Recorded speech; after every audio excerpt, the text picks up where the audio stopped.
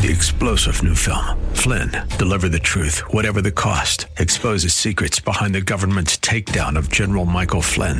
Flynn knew what the intel world had been up to. He ordered the first audit of the use of contractors. This set off alarm bells. He told the truth. He was the most dangerous person for Donald Trump to hire. They had to get rid of Flynn. Flynn, deliver the truth, whatever the cost. Available now. Watch it today. Go to salemnow.com. salemnow.com.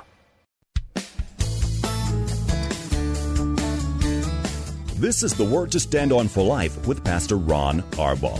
Your word is sharper than any two-edged sword, and it cuts deep into my heart. The Word to Stand On for Life is a radio ministry of Calvary Chapel in San Antonio. A live call-in show here to help you answer your questions about the Bible and how to apply the Word to your daily life. For more information on Calvary Chapel, visit our website, calvarysa.com. Get your Bible questions ready and call in now to 210-340-9585. It's The Word to Stand On for Life with Pastor Ron Arbaugh.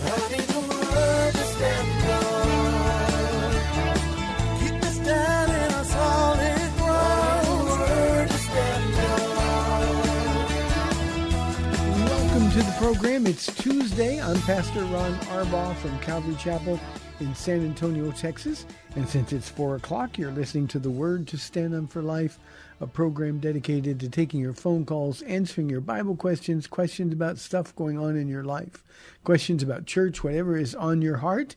You need only to provide the phone call, 210-340-9585. If you're outside the local San Antonio area, you can call toll-free at 877-630-KSLR. That's 630-5757. You can email questions to us by emailing questions at calvarysa.com. Or you can use our free Calvary Chapel of San Antonio mobile app. And as always, I remind you, if you're driving in your car, the safest way to call is to use the free KSLR mobile app. Just hit the Call Now banner at the top of the screen. Everything else is hands-free. You'll be connected directly to our studio producer. Well, Tuesday, nothing going on, so we can get right to the questions. And remember, you're more interesting than I am, so your calls are appreciated.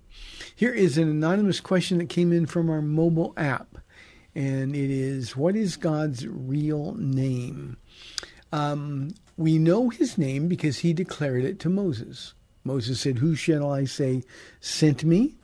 And God said, "Tell them, I am that I am sent me." Now, there's a lot of theological implications with that name. That's not what you're asking. But let me just say, it means that he is always in the present. He's always with you. He's everywhere at the same time. I am that I am. Now, our problem with that is that Jews considered the name of God so sacred that they only used consonants. They didn't use any vowels in it. And that's why you get Yahweh or Jehovah. You get those different readings of God's name because we're just trying to YHVH and figure out what that means. So whatever it means, his name, whatever his name is in terms of on paper, the scribes wouldn't write it because they considered it too holy. So we're left to sort of fill in the vowels. And we can rest knowing that it means I am that I am. Interesting. It's especially interesting, Anonymous, because Jesus made so many I am statements. I am. Remember when they came into the garden to arrest him, and when he said I am, they fell backwards. There was such power in that name. So Jesus made the same I am statements over and over and over, identifying himself clearly as being God in human flesh, and that's what he was murdered for. So that's his real name, I am that I am. And from a practical perspective, that means so much to us. Here's another anonymous question from our email inbox this time. Hi, Pastor Ron. Can you tell me if a Christian can also be a Mason? If not, what is it about Masons that opposes Christian beliefs? Thank you. Let me start out by saying there are Masons who are Christians. They simply don't understand what Masonry is. Masonry and Christianity are absolutely in opposition to one another. But you know, in every group, there's people that are well-meaning. Masons are focused on serving and doing public works, and they just think it's a public service organization. They can make a lot of connections. They've got friends, and they're Christians. They just don't really understand either Masonry or their Christian faith. A lot of people, anonymous, are sort of on the edges of the things that they say they believe in. And any Christian who would be a Mason really doesn't understand his or her or his Christian faith. The ladies Masons have a different name. But they are too in opposition. I don't like getting this question because I always feel like somebody's going to say, well, you're insulting my father or my grandfather, who is a Mason. Founding fathers of this nation were well-known Masons. Yeah, but they also weren't Christians. So this is important. Freemasonry seems to be harmless, doing good works. They appear to promote a belief in God, sort of like AA, but Freemasonry, rather than individuals, Freemasonry does not believe in the one true God. They suggest that each man must act with courage and fidelity and devotion to his God, and that comes directly from Freemason.com. Freemasonry teaches the existence of a supreme being, whoever that may be. And so if it's the God of Islam or any other religion, that's fine. It will do.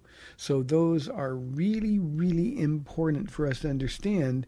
And because they throw around the word God, or in AA's case, the higher power, people say, well, no, it's compatible with the Christian faith. It is not. Let me give you just a couple of things, and then you can research the rest. The information is available out there.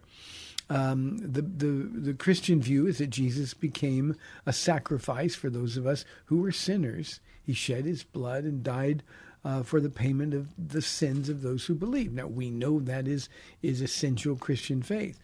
Freemasonry, on the other hand, requires their members to ignore the exclusivity of Jesus Christ as the atoning sacrifice. Freemasonry focuses on good works in the pursuit of self-improvement. Again, from the Freemasonry website, Freemasonry focuses on good works in the pursuit of self-improvement by returning to lodge, witnessing the degrees as they grow, and becoming active part of the Masonic community. A man can build himself into a better man. And obviously we know that we Christians know, the Bible teaches that our faith, there's nothing good in our flesh at all, and they're striving to become better people. And that's why Freemasonry is often likened to a religion. The Bible, we say as Christians, is the literal Word of God. God breathed. It's authoritative in all areas of life. Freemasonry says the Bible is only one of 7 commonly used volumes of sacred law, all of which are deemed equally important. And again, from their website, the holy book of any religion may be used as a volume of sacred law, provided that it teaches and its adherents believe in a supreme being. Freemasons would say that the Bible is an important book, but only as far as those members who claim to be Christians are concerned. The Bible is not, by Freemasons, considered to be the exclusive Word of God or God's revelation of himself. And there are so many others. Just write down their view of God, their view of Jesus and the Trinity, human nature and sin. All of those things really do nothing, have nothing in connection or in compatibility with what we as Christians believe. So again, I want to emphasize, as I did at the beginning of this, because I often am quoted here. There are some Christians, people that will be in heaven, who have joined Freemasonry. They are wrong, and they shouldn't be associated with it. But they're simply ignorant about both Freemasonry and Christianity. It's sort of like the people that are on the fringes. And for some people, being saved by grace just doesn't cut it. I don't understand it. It doesn't make sense. So here's what I'm going to do. I'm going to do good things. And certainly Freemasons do a lot of good things. The problem is they're still guilty of sin because only Jesus Christ can wash away sins. So, Anonymous, I hope that answers your question. 340-9585 for your live calls and questions. Here's a question from Jill, also from our email inbox. Pastor Ron, could you explain the context of Isaiah 38, 21 and 22? What does Hezekiah's question refer to or apply to? His healing or something else? His prayer earlier in the chapter had given 15 more years of life. So is the boil of verse 21 related to his recovery from death, or is it to what Hezekiah asks in verse 22? I hope that makes sense. Yeah, I get the question. Let me read Isaiah 38, 21 and 22. Now Isaiah had said, prepare a lump of pressed figs and apply it to the boil, and he will recover. And Hezekiah had asked, what will be the sign that I will go up to the house of the Lord? Verses 21 and 22 are separate issues. Verse 21 is the cure for that which was going to kill Hezekiah. Now remember, Hezekiah is a good king. And God mercifully granted him an extra 15 years. Now, there's a lot of debate of whether that was a good thing or not. His son Manasseh, the worst king in Israel's history, he was born during that 15 years. But whatever was the cause of the boil, I would assume, now I don't know, I'm not a doctor, but I would assume it was some sort of infection in the body. And this boil that was severe, he wanted to know, am I going to die from this? And Isaiah was sent to him and said, yes, you're going to die from it. And then he cried out to the Lord, and the Lord sent Isaiah right back and said, okay, here's what you're going to do. And the lump of pressed figs applied to the boil, that was the cure.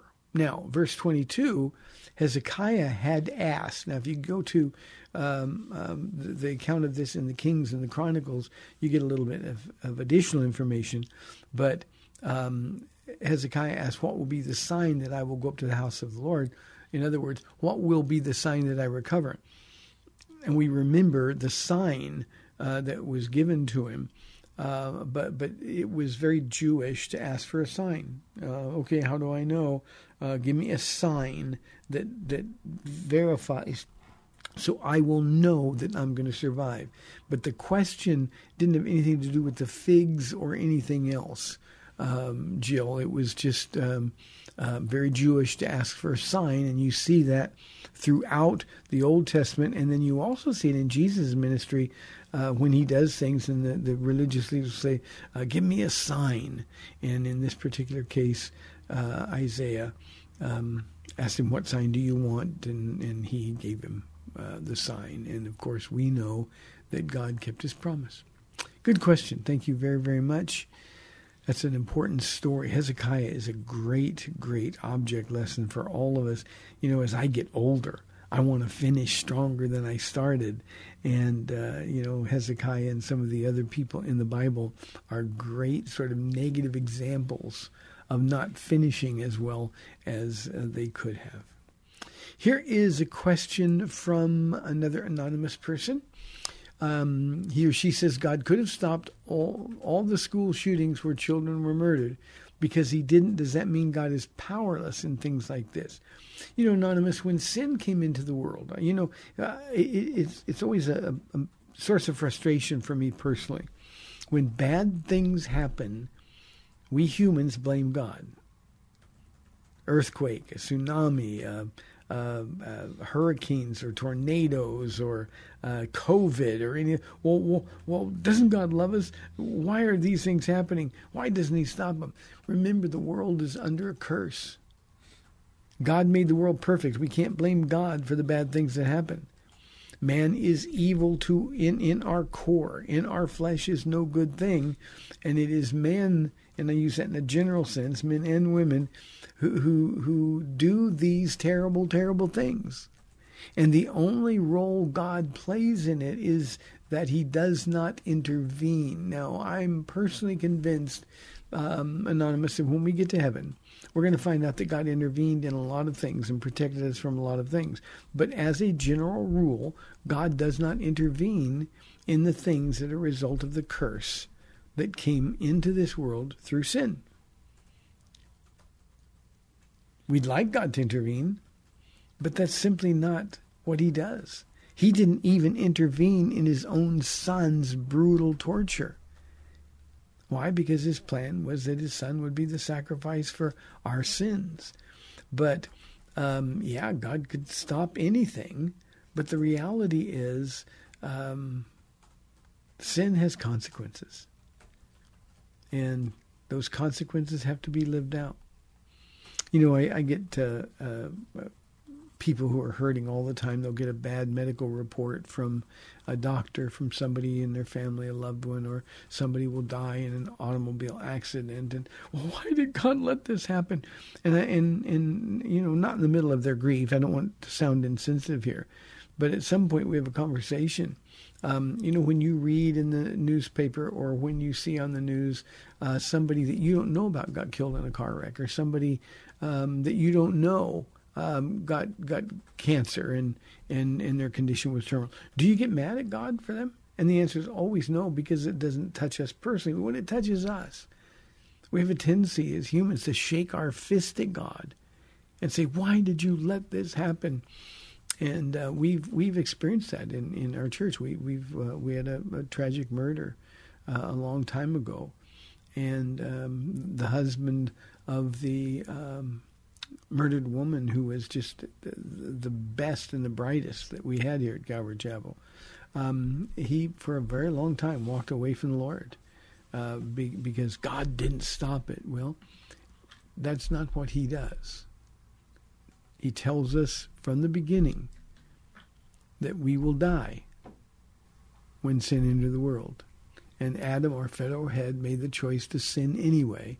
We inherited his sin nature, and instinctively then lots of bad things happen.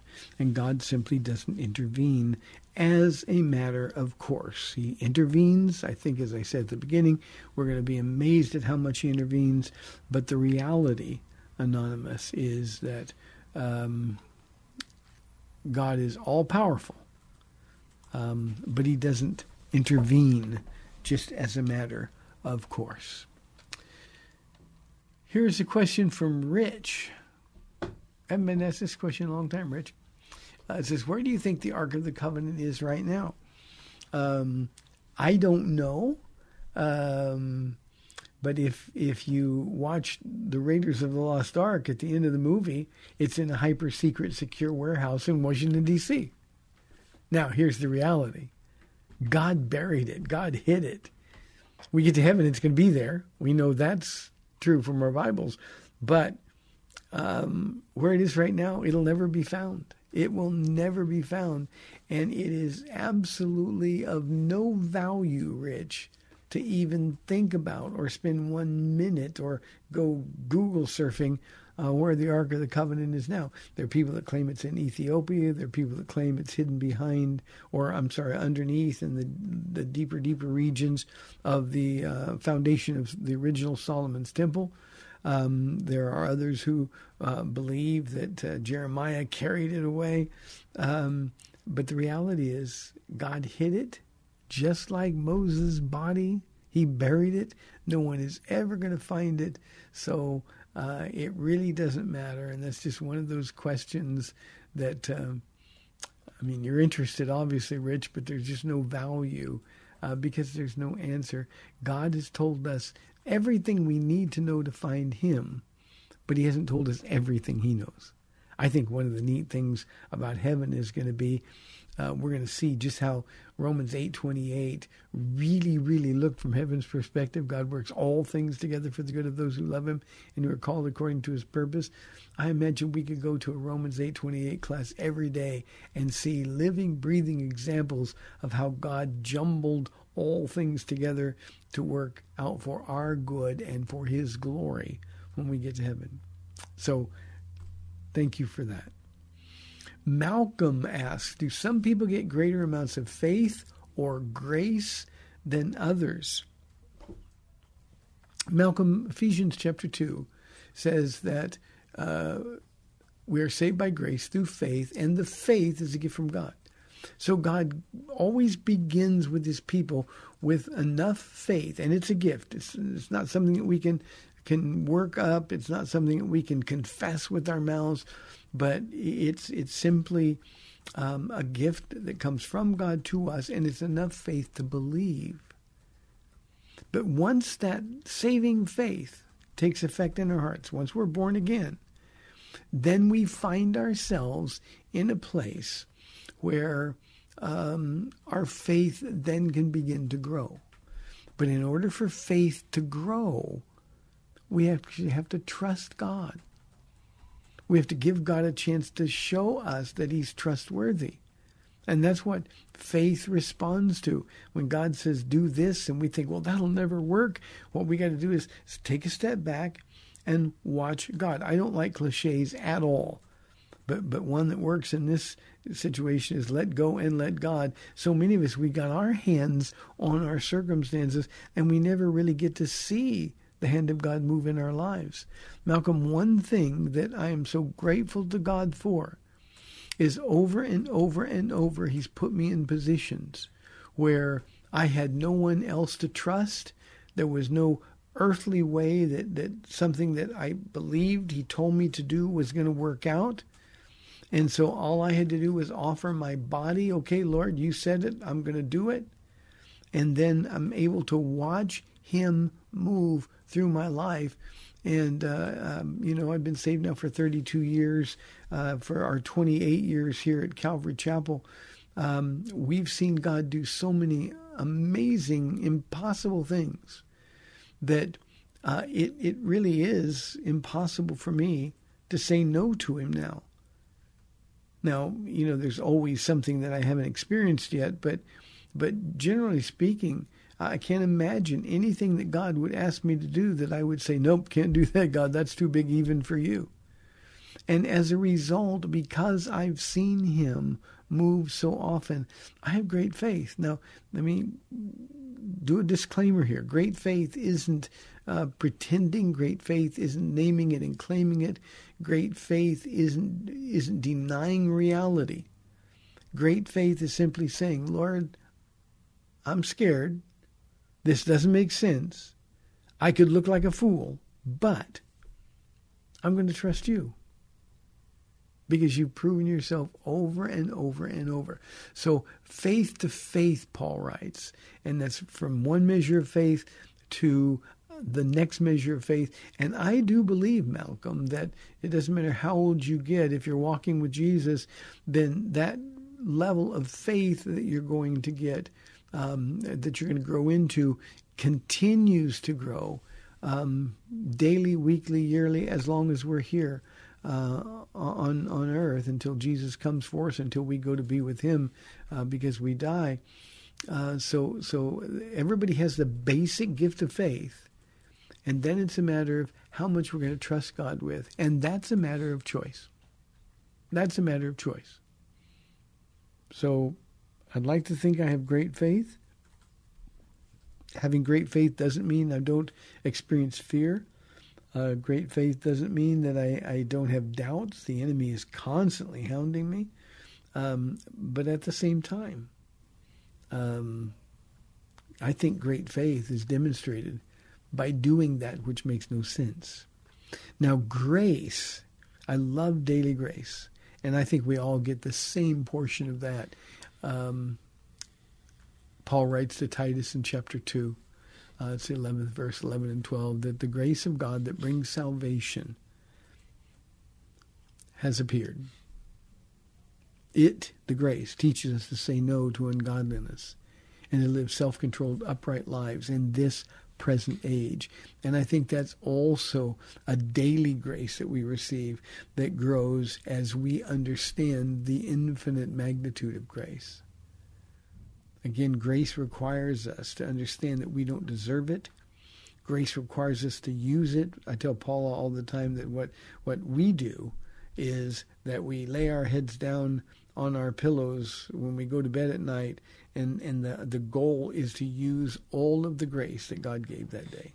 Use all of it. There's none left. Lord, I'm completely empty, but I thank you because when I wake up in the morning, I know there'll be a whole new batch of grace just waiting to be poured out over me. So, Malcolm, I hope that answers your question. For faith to grow, you got to trust God. Let him prove to you how trustworthy he really is. And for grace, just use the grace that he's given you, and you're going to find a new batch of grace every morning. Hey, well, we've got 30 minutes left in this Tuesday program. We'd love your live calls and questions. 210-340-9585 or toll free 877-630-KSLR. We'll be back in 2 minutes.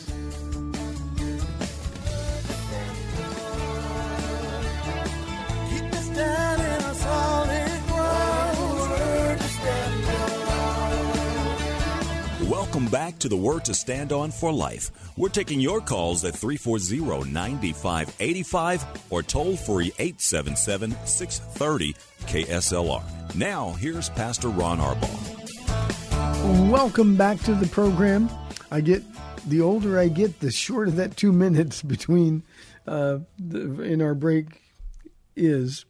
340-9585. Here is another anonymous question from our email inbox. Hello, Pastor. Good day to you. I was speaking with a friend who was asking about tattoos. He told me he had to hide because his religion does not allow it. And he referenced Old Testament about not defiling our bodies. Of course, he couldn't tell me the chapter and verse. I told him that we're not Jews and not under the law of Moses, and it doesn't apply to us. Was I correct in that? Yeah, the short answer, Anonymous, is yes, you are correct in that. The verse is Leviticus chapter 19, verse 28. It's, do not cut your bodies for the dead or put tattoo marks on yourselves. I am the Lord. Now, there's a lot of problems with that. The idea is do not cut your bodies for the dead in a ceremony honoring the dead. And the same thing is true contextually about putting tattoo marks on yourselves. But the tattoos were the cutting. It was always involved with rituals that honored the dead or summoned up demons. It was something that the Canaanite peoples did. In fact, peoples all over the world throughout the history of the world have marked up their bodies with tattoos, and often those tattoos are connected with religious rituals, false gods, and summoning demons. And that's what Leviticus 19 is really all about. Now remember, God gave the law to Jews because he wanted the Jews to stand out in the world that they lived in. Jesus said the same thing for you and for me, that your light so shine before men, that they see your good works and glorify your Father in heaven.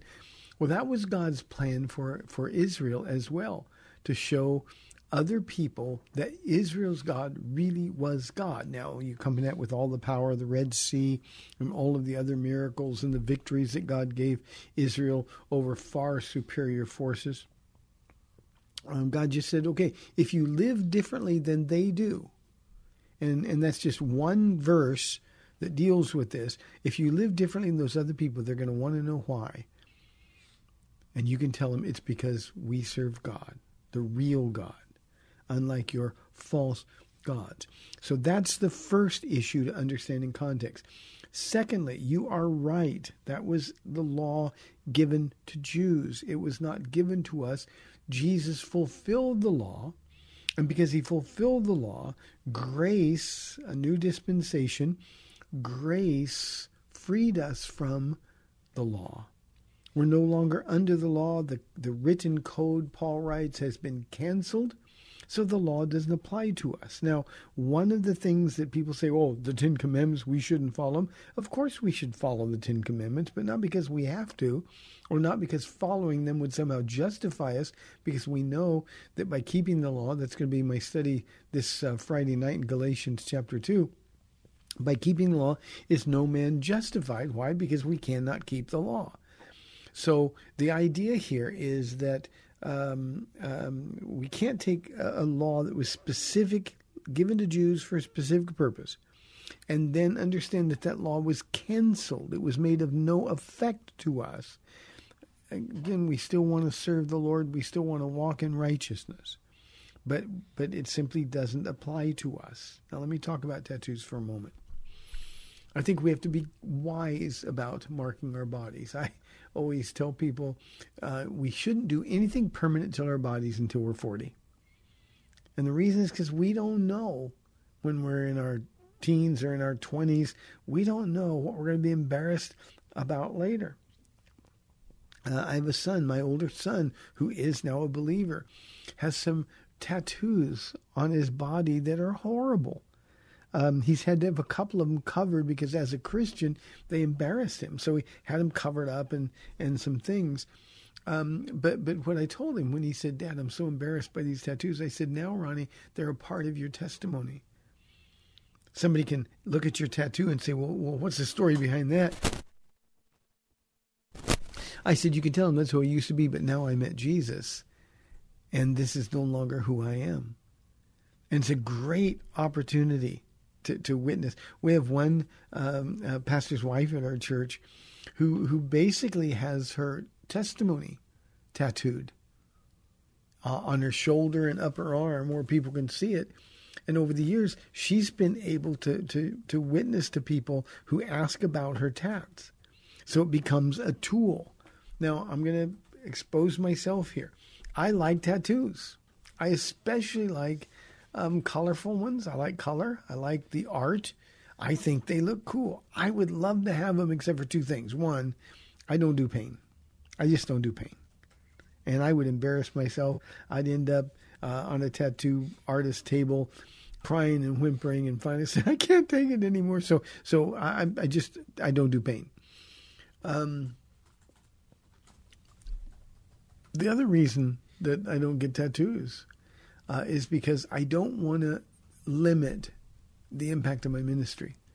I've got younger pastors on my staff. Many of them come from a time when tattoos were very popular and from cultures where tattoos are popular. And I always tell them, look, I will never tell you not to get tattoos, as long as, obviously, if they're not profane and they don't dishonor God. And certainly that's not the case. But the more tattoos you get, the fewer people you're going to be able to minister to. Because there are some people, it's not right, but there's some people who are just so caught up. I can't believe he or she has tattoos. They're so caught up with that they don't listen. And what I want to do is I want to give everybody the opportunity to speak the pure word of God to the largest number of people that God wants to bring them. And if they're talking to somebody, I don't want somebody looking at their tattoos. So I just tell them, be careful. Be prayerfully careful about those kind of tattoos. So nothing wrong with tattoos.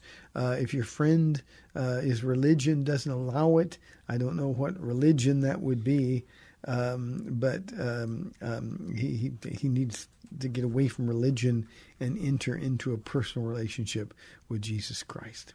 Good question. Thank you very, very much, and good day to you too.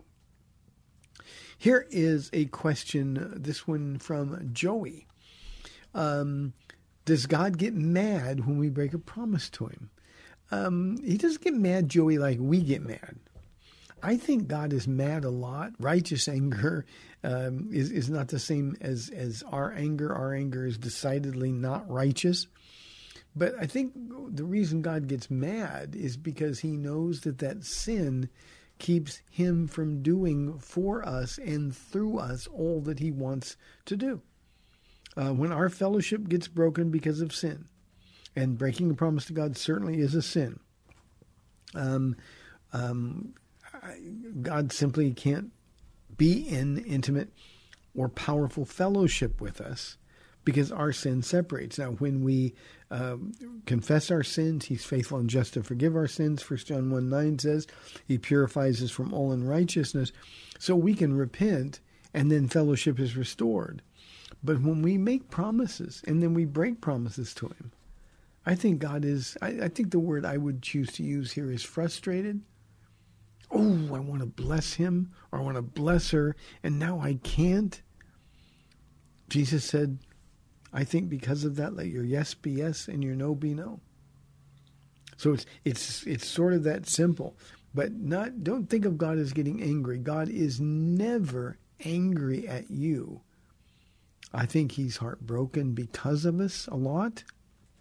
And as I use the term frustrated, it's not frustrated with like, oh, I can't believe they did that again.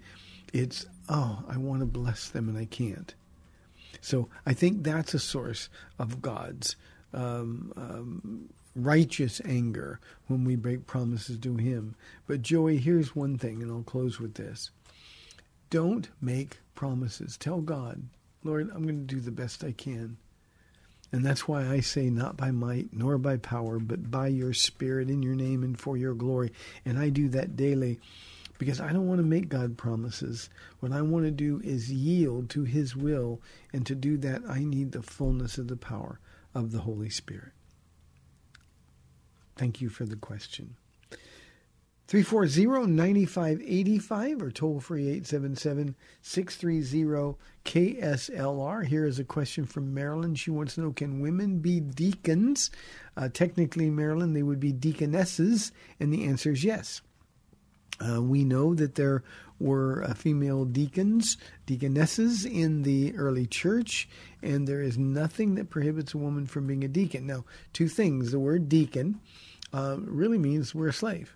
It's a slave by choice, doulos, but it's just ministry. And certainly women can be deacons and should be encouraged to be deacons.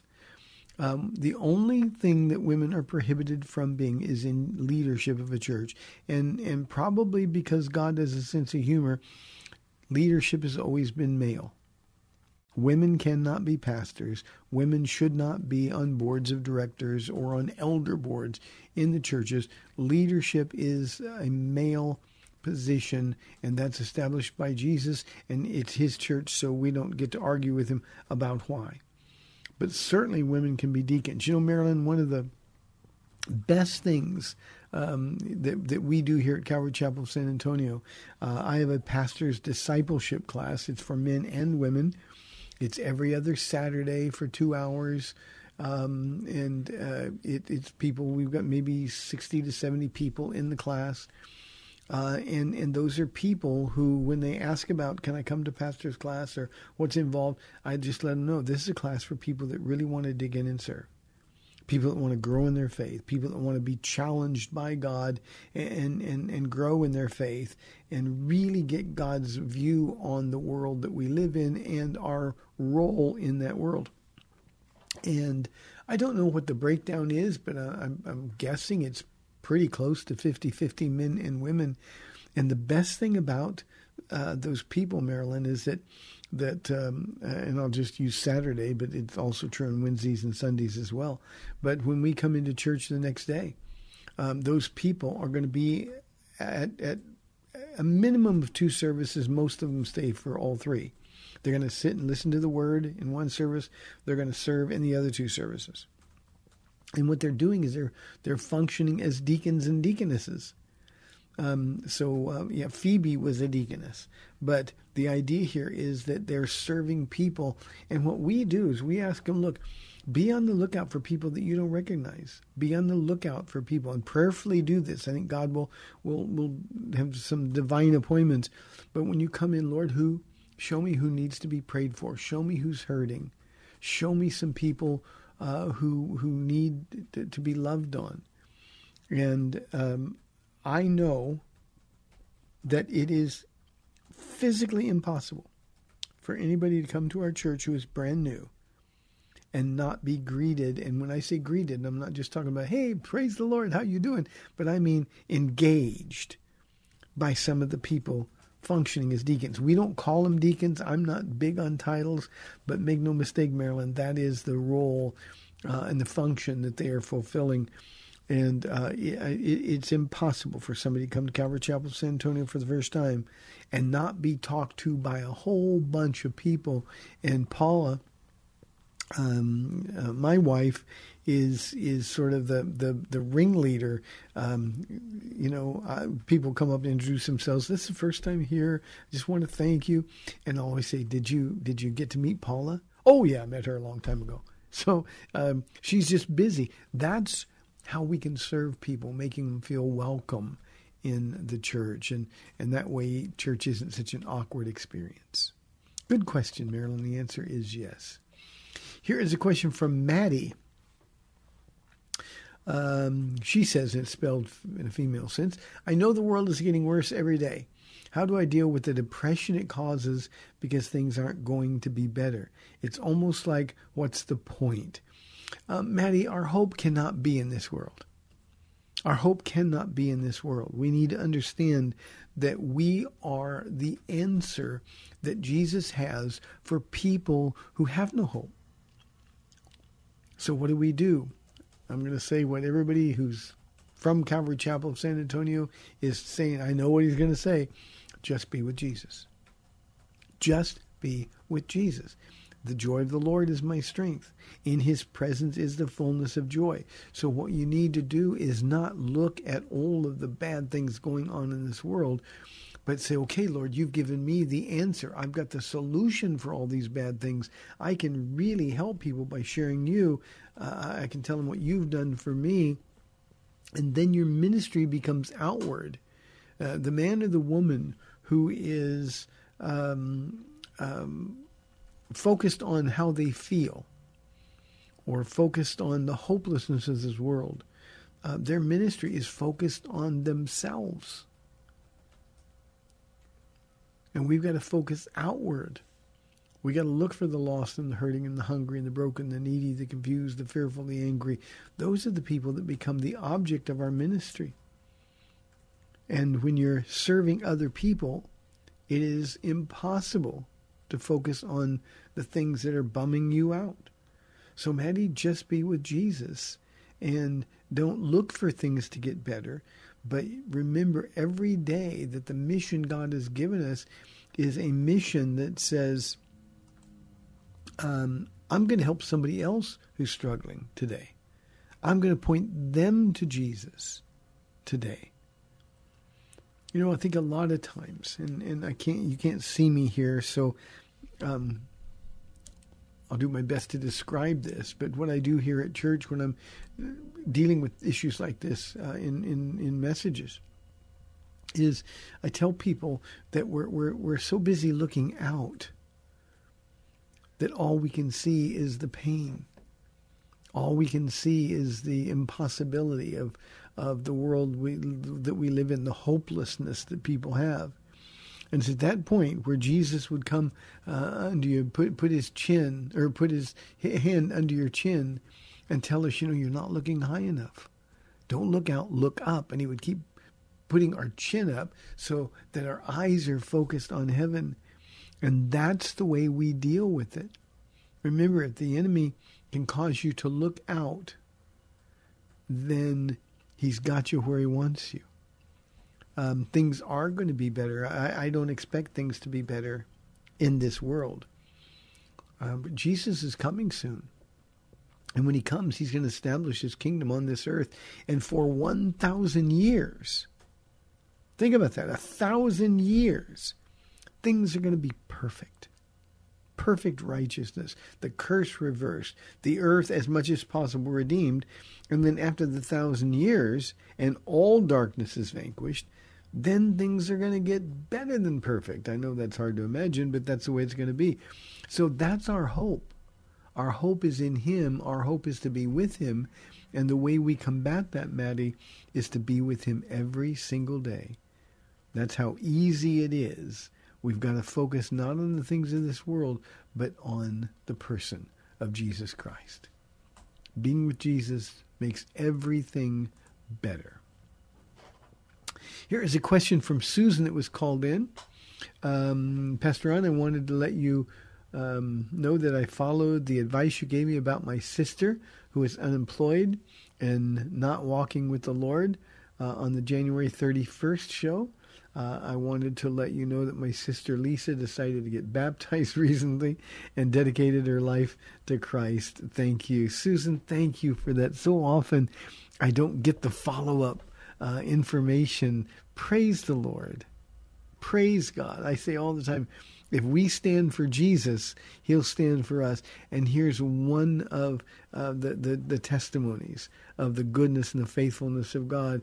And because Susan stood for the Lord, now her sister Lisa is going to be in heaven. Praise God. That's wonderful news. Thank you, thank you, thank you for that.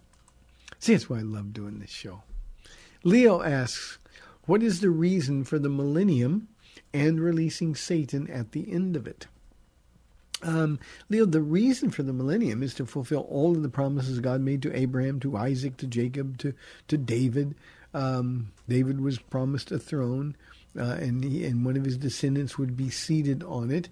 And certainly that's going to be Jesus. So the reason for the millennium is God is going to fulfill those promises. Every promise he made to national Israel, all of the promises that concern the land of Israel, Jesus' throne is going to be there, and he will rule and reign exactly as was promised. So that's the millennium. You see, one of the things about God is he has to keep his promises. And so if there's one promise that hasn't been kept to Abraham or to anybody else for that matter, then God is not God. So that's the reason for the millennium. You and I, Leo, are going to be ruling and reigning with Jesus. Now, we have no real idea what that means simply because the Bible doesn't give us detail. That's information that we don't need to know now. But we're going to rule and reign with him. And the world will be populated with multiplied billions of people in their flesh and blood bodies. You and I will be in our glorified physical resurrected bodies. And because of that, where Jesus is sort of his assistants. And I love that. Now, the reason that he's going to release Satan at the end of it, and this bums a lot of people out, but the reason he's going to release Satan at the end of it is because all of those flesh and blood bodies that were born during the 1,000 years. Now, look at the population of the earth now. Imagine now in a nearly perfect creation, you've got 1,000 years, and the people will be born. People will still be, the flesh and blood body people will still be getting married, still be having babies. But those people will all have been raised without the necessity of making a choice to follow Jesus. They're going to be forced to. In the millennial reign, Jesus is a dictator, a potentate, a benevolent dictator, a glorious, loving dictator, but nonetheless, we're not going to have a choice. And everybody has to have a choice. So at the end of a perfect 1,000 years, perfect justice, perfect righteousness. Nobody can blame their parents. Nobody can blame their environment or their culture. Nobody can blame racism. Nobody can blame human sex trafficking. It's just the way it is. After 1,000 years, Satan's going to be released, and all of the people who weren't able to make a choice, they served because they had to. He's going to deceive them again and give them a choice. They're going to make a choice. Nope, 1,000 years was pretty good. I choose Jesus. But to show you how depraved our human nature really is, Jesus describes those who will rebel against him as being like the numbers of grains of sand on the seashore. In other words, unbelievable amounts of people are going to rebel against him. And just proves that the whole problem all along was sin. The problem wasn't God. The problem wasn't unfairness. The problem wasn't our families, our environment. It wasn't our economic status. The problem has always been humans. And after that rebellion, he will put it out very shortly. And those who said no to him will be thrown into the lake of fire, and that's where they will spend the rest of eternity. And then, of course, a new heaven, new earth is going to come, and that's when things get even better than perfect. I don't even know how to explain that, but that's how things will get better than perfect. So, Leo, those are the reasons for them. Good question. Thank you very, very much. And hey, by the way, Jesus is coming really, really soon. Really soon. So we need to get ready for that. Let me see if I have a really quick question. Johnny says, if God ordains governments, how do you explain the Nazis? Did God want them to kill millions of people? Johnny, no. You know better than that. God doesn't ordain the people. He ordains the institution of government, and those men and women that are chosen to be leaders are super accountable to whom much is given, much is required. Order, government is a good thing, a gift from God to the world so that we have order. But certainly God didn't put Hitler in place. The people put Hitler in place. The same thing is true in our nation. We've got another election coming up. People say, well, who's God's candidate? God knows who's going to win, but he doesn't choose who's going to win. So hope that makes sense. Hey, thank you for tuning in today. You've been listening to the Tuesday program, The Word to Stand On for Life. I'm Pastor Ron Arbaugh from Calvary Chapel in San Antonio, Texas. May the Lord bless you and keep you. Lord willing, I'll be back tomorrow at 4 o'clock on AM 630, The Word. We'll see you then.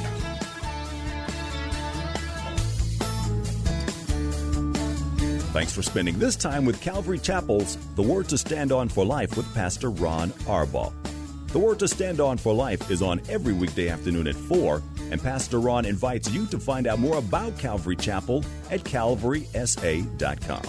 The Word to Stand On for Life was sponsored by Calvary Chapel of San Antonio.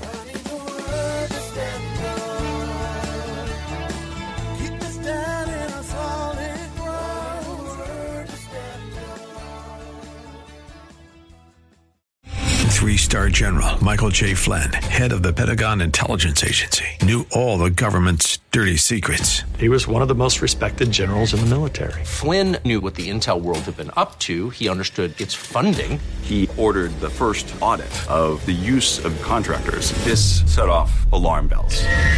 The explosive new documentary, Flynn, Deliver the Truth, Whatever the Cost, uncovers the facts behind this scandal. Flynn told the truth. He was the most dangerous person for Donald Trump to hire. I find out the worst enemy that I'm going to face in my life is right here in America. They took my assessment and they wanted me to change it. And I was like, I'm not changing it. They had to get rid of Flynn. With in-depth interviews, archival footage, and never-before-seen personal records of the man behind the headlines. I just felt like I was drowning. Flynn, Deliver the Truth, Whatever the Cost. Available now. Watch it today. Go to salemnow.com. salemnow.com.